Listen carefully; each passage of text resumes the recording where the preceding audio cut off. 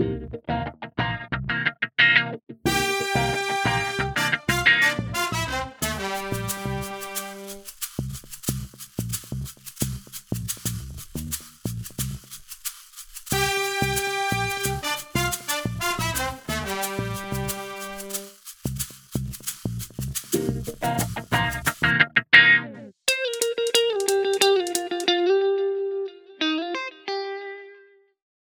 and welcome to More CSU. I'm your host, Jahan Culberth. I'm the Vice President of Institutional Advancement, and I'd like to say welcome to our audience to our podcast.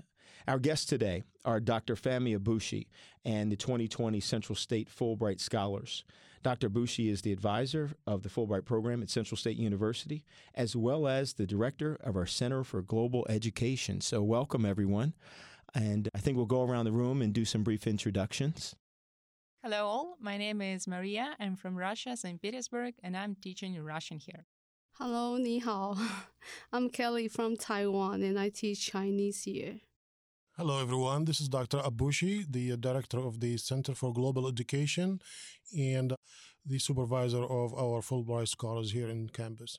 Thank you, Dr. Abushi. Hello, my name is Mariam. I'm from Tunisia, and I teach Arabic. Okay, well, welcome. Dr. Abushi, before we get started, tell us a little bit about yourself and your background.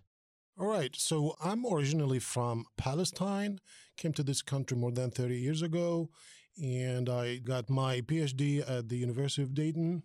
So I worked as a full-time instructor at the different universities in New Jersey most of the time. And then I always wanted to come back to Dayton, Ohio, because I consider that my hometown. And my folks all live here. So when there was a job for the Center for Global Education, I applied and I was lucky to get the interviews and offered the job. And that was 5 years ago. It will be 5 years this April. Well, welcome back to the Miami Valley. Always good to return home. So, Dr. Abushi, I understand that Central State University has been recognized by the Fulbright program. You want to share a little bit about that? Yeah, and this is very exciting news. Only 19 HBCU out of the 106 HBCUs in the country, 19 institutions were awarded the Institutional Leader Award by Fulbright, and the representative of the university, and I believe Madam President said she would like to attend that meeting in Washington, D.C., where the award is going to be presented by Fulbright and by the representative from the State Department, actually. And so we are very excited about this to be among those 19 institutions. Oh, that's fantastic. Is this the first time that the university has been recognized? This is the first time we are. Oh, very good. So, Dr. Abushi, what is a Fulbright Scholar? All right. So the Fulbright program, there are many different programs, but they all initiated by Senator Fulbright. That's why it's called Fulbright programs. And the foreign language programs is part of that. And every year, Fulbright finance bringing about 400 persons from different countries in the world, almost 140 countries. And they come here for a full year teaching their native language. So we started our Fulbright programs applying for those instructors since 2012. So it's been 8 years now. But in the last couple of years, we expanded and we now have 3 languages instead of only one. When we started with Arabic, and then we added the Chinese language, and the last 2 years we added the Russian language. So they come here, they teach a class, let's say Arabic 1 and then Arabic 2 in the spring. And then also they take classes with us, 2 classes. One of them is American history. That's a mandatory one. They do it in the fall semester, and then they can choose whatever classes they want in the spring semester. So this is our first year of actually having 3 Fulbright students. This is our second year. Second year. Okay. Very good. Were you all enjoying your year here so far? Yes, certainly. This is Maria speaking, by the way. We are very lucky to have each other, first of all, because I think we're just all great people. We communicate really well, and people here, the staff here is very friendly. Everybody, all our colleagues, and we are really enjoying it. Good. What are some of the challenges that you all have faced? In the beginning, our challenge is we didn't have a car. So if we want to go somewhere, for example, if we want to go to Walmart, we need to ask Dr. Abushi. So he is our helper always. So we really appreciate him. And what's your challenge, Mariam? I don't think I had challenges. Like, I have you, I have Dr. Abushi and the staff here. I feel like I'm in my own family. So, yeah, I'm fine. Good. So how's the teaching coming with the students? Any one of you can answer that. Well, of course, it's very challenging from the beginning because we never taught our native languages before. So we had some experience of teaching English, which is, I believe, much easier. And there are much more materials how to teach English. So for all of us, it was the first time we were actually teaching our native languages. And of course, it's a challenge. And of course, there are huge groups. So I think we never taught languages to such huge groups. So I have 16 students. Miriam has 20-something. Kelly, how many students do you have? Now this semester I have 22 of them. But for my challenges, actually I taught Chinese when I was in Taiwan. But the difference is the Chinese teacher, they already know how to speak in Chinese. But here it's like they don't know anything about Chinese. So I need to teach from very beginning, and also our culture are very different. So for me, I always need to adjust my way to teach them. So when you all kind of come back home in the evening sometimes and you share about your day, there's unique things about each one of your language. So do you talk about what some of the struggles are or some of the things that are a little easier for the students to grasp or grab a hold of with each one of your language? And do you find that in talking amongst yourselves, which language is harder to learn, do you think? I think it's Chinese. Okay. Yes, I can give you some examples. So I teach, this is my second semester, but we are still doing the tones. So in Chinese, different tones will have different meaning. So I can give you an example. If we say ma, ma, ma, ma. Actually, am I supposed to repeat that? If you want to. Try to understand. Ma. No, that's the same tone. Okay, so if you have a different tone, that will become different meanings. So until now, we are still correcting the tones. That's really hard for them. I would like to add that all of the languages that we are teaching, they all have a different system of writing. So it's like the Arabic, what is it called? Arabic cursive. Okay, there are Russian letters, the Cyrillics, which is also different from English letters. And Chinese characters, I believe, are completely different from everything that students saw before. So they are still struggling with how to read some symbols because they are not used to them. What's the importance of what you do here for the students in teaching them your native language? What's important about that? I think we're sharing our cultures. It's like they're talking about their American culture. I'm talking about my Tunisian culture, my Arabic culture in general. And it's nice to share. Anyone else? I would like to add to that, saying that at Central State, one of our mission is to globalize our campus and to expose our students to international cultures, so on and so forth. So the Center for Global Education does quite a few things to do that. So having Fulbright scholars coming in will give our students the chance, the opportunity to learn foreign languages and also interact with native people from that country.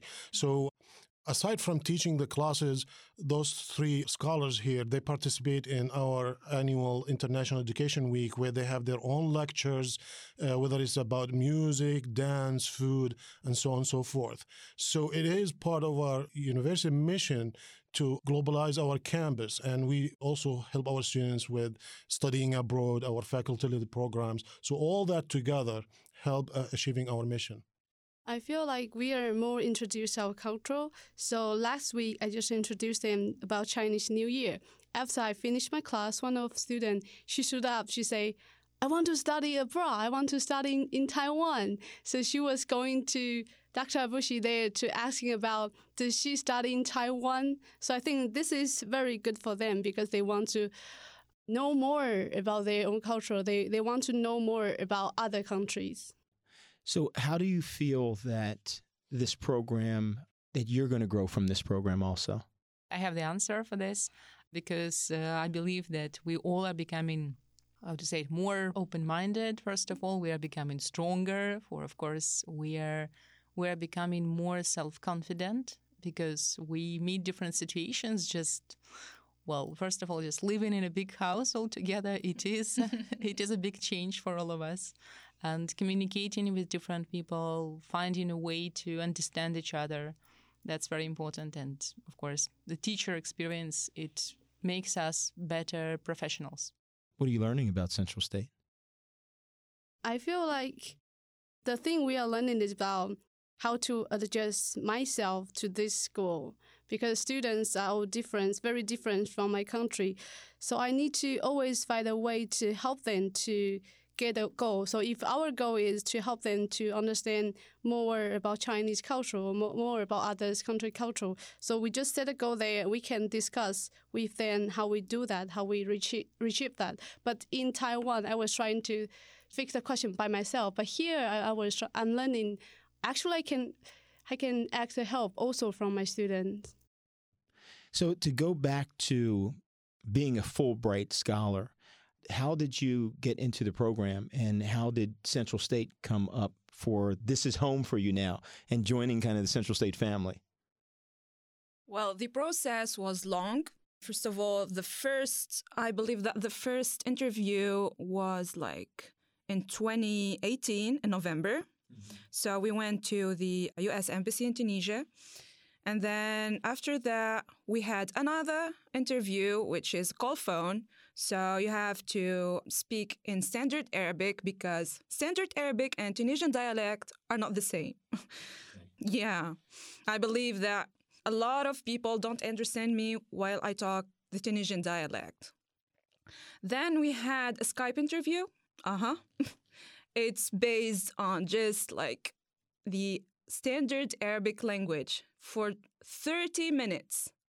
Yeah, you need to talk about grammar, how you are going to explain that to your students. If you're, for example, living in a remote place, how are you gonna, yeah.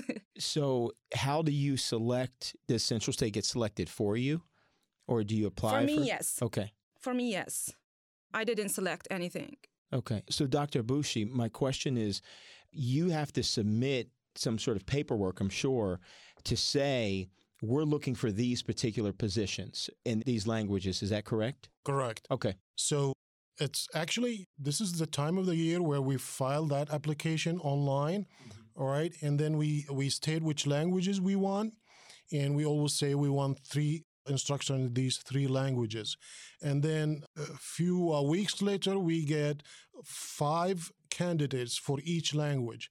And we study those, me and with the Department of Humanities and my colleague in my office, we go over them and we have to rank them from 1 to 5. 1, the first person we would like to have, and 5. And we submit them. And then those students, also those candidates, probably their names and files are sent to another universities. Mm-hmm. So if, let's say, Mariam is number 2 on my list, and then she is number 1 at another university, she may go there. So not always you get the way you rank them, but you always get someone from there. So do you have a choice with that particular school when it's in this process of choosing between 1 or 2 different schools? Well, for me, not. For my fellow Fulbrighters from Tunisia, yes. Okay. Yeah. Okay. But I think you had something to add? I think that the process of selecting candidates is different in each country, in each region. So, maybe depending on how different the cultures are, depending on how many candidates there are, how long the program exists in a certain country. So I can say that in Russia also the whole selection process, it took about a year. So it was, I think, May 2018 when I first applied for the program. And what I remember that there was a lot of paperwork. So I had to write some essays. Also, I passed the interview, then fill in documents, of course, like for the insurance, the medical documents and everything. So we can agree that it's a long, tedious process. Little nerve-wracking. Is that fair? Yes, of course, it is. It takes a lot of nerves, especially the paperwork for me. So like meeting people is not that stressful as paperwork. And at the end, when you already know that you are in the list of candidates, in the list of people who are going to the United States, they sent us 5 universities to each of us. So we also had to rank them and put like number 1, number 2, number 3. And they are different. There are different things that are important for people. So it's not only geography, but it's also, for me, for example, it was Spanish language because I wanted to continue learning Spanish. And I was looking for a university that offers Spanish. So as Dr. Abushi and his staff are reviewing candidates, you all are also reviewing the universities and ranking them. Do you feel that, and I'm going to ask the same question to Dr. Abushi and the scholars, and I'll start with the scholars. Do you feel that we're at the halfway point right now in the school year? Do you feel like a year is long enough? Do you think that's enough time? Would you like to see 2 years or? Now, for example, for the Arabic language, a year is not enough. It's like for here, working with beginners, so you start from scratch. For me, a year, of course, is not enough, but we need to think about others. So they might, a lot of Fulbrighters, they want to come to the United States. So I'm very satisfied I already got the chance. So if this is the time, I just follow the rule. And I really appreciate Dr. Abushi because after I knew the result I would get in here and I checked from the Google Map and I was like, where is it? Xenia? Where? But after we met Dr. Abushi, I was so appreciated because he's very nice and he's always welcome us. And he even pick up us in the airport. We're lucky to have him and Maria Potter too. Yes. Yeah. I also want to add that it's very important that we have people who support us here, our colleagues and our friends, because for all of us, it is a challenge, of course, to be separated from our families, from our friends. And that's why, well, maybe a year is not, well, of course, 1 year is not enough to teach students a language, but it's just enough time to get acquainted to it, like to learn some basic concepts. But at the same time, it's good that the program is just 1 year, so we can come back. And Dr. Abushi, how do you feel about it just being a year? From my experience, many of the students, they have very positive experience. They would like to continue if they can, but the regulation of the Fulbright, they have to be here for a year, and then they have to go and serve 2 years in their home country because of this scholarship. Okay. So after that, some of them, they do opt to go for graduate schools somewheres, and they can get a waiver if they enrolled in a program, but they still have to go back home and serve those 2 years there. I can explain why there is such a requirement, because the main goal of all the Fulbright programs is to share cultures and to build bridges between different countries, nations, and communities. So while we are here in the United States, we're learning a lot about American culture and about people here. So then we come back home and we will continue working for this international global community because we will tell people in our home countries about the United States, about our experience here, and we will encourage them also to learn English language, to travel, to apply for a Fulbright program. And encourage other students to attend Central State University, right?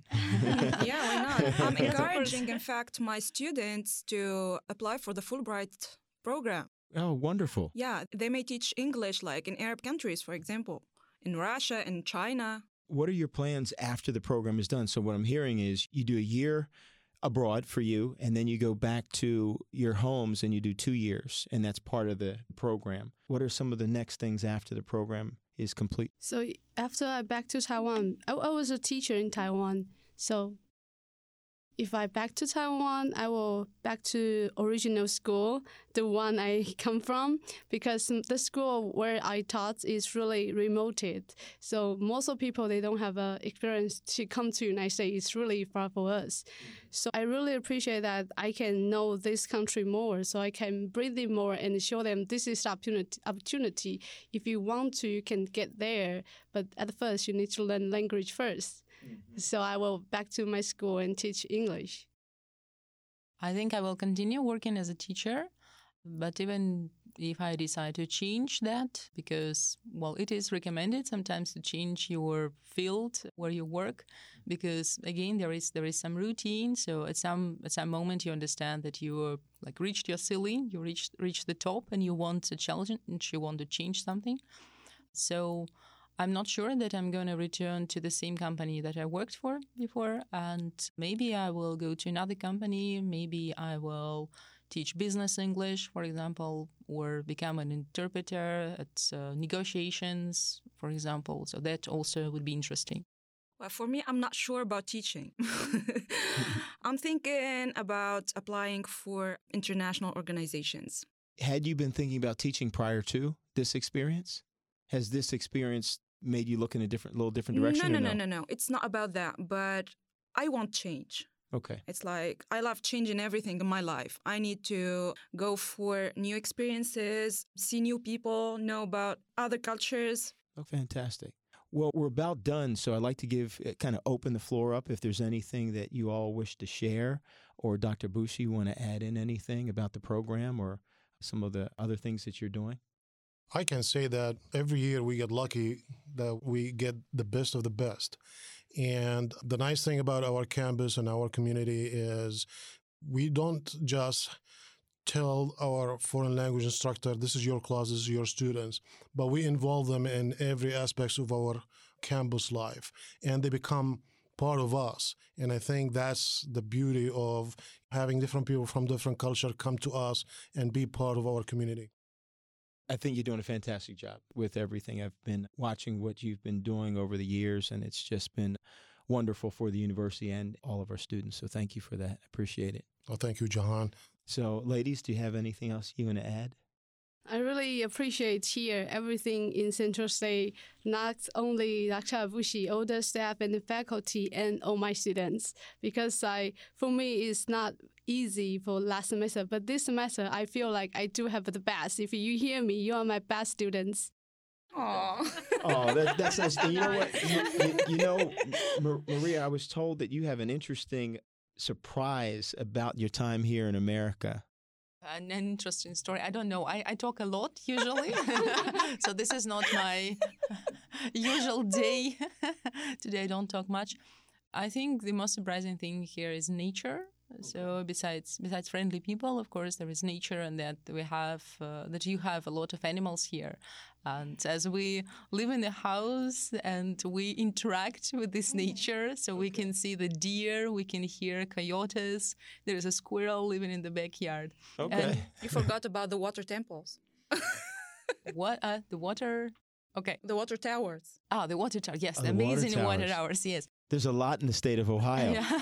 I think every community has a water tower. I grew up in the Philadelphia area, and when I moved to Ohio, I saw nothing but water towers. And I mean, like, every community has a water tower and their name is on it. Yes, and I think I want to add to all of this that there are things like when you live in the same area, when you live in the same community, in the same culture, you don't notice some things that may surprise people from outside. And this is the great thing about traveling and about exploring the world, because you never know what you're going to meet and what will surprise you and what will excite you. So also, I would like to tell everybody who's listening to us that it's really great, and don't be afraid. There are challenges, but when you take a challenge, you become stronger and you'll learn more, and your life becomes more bright and interesting.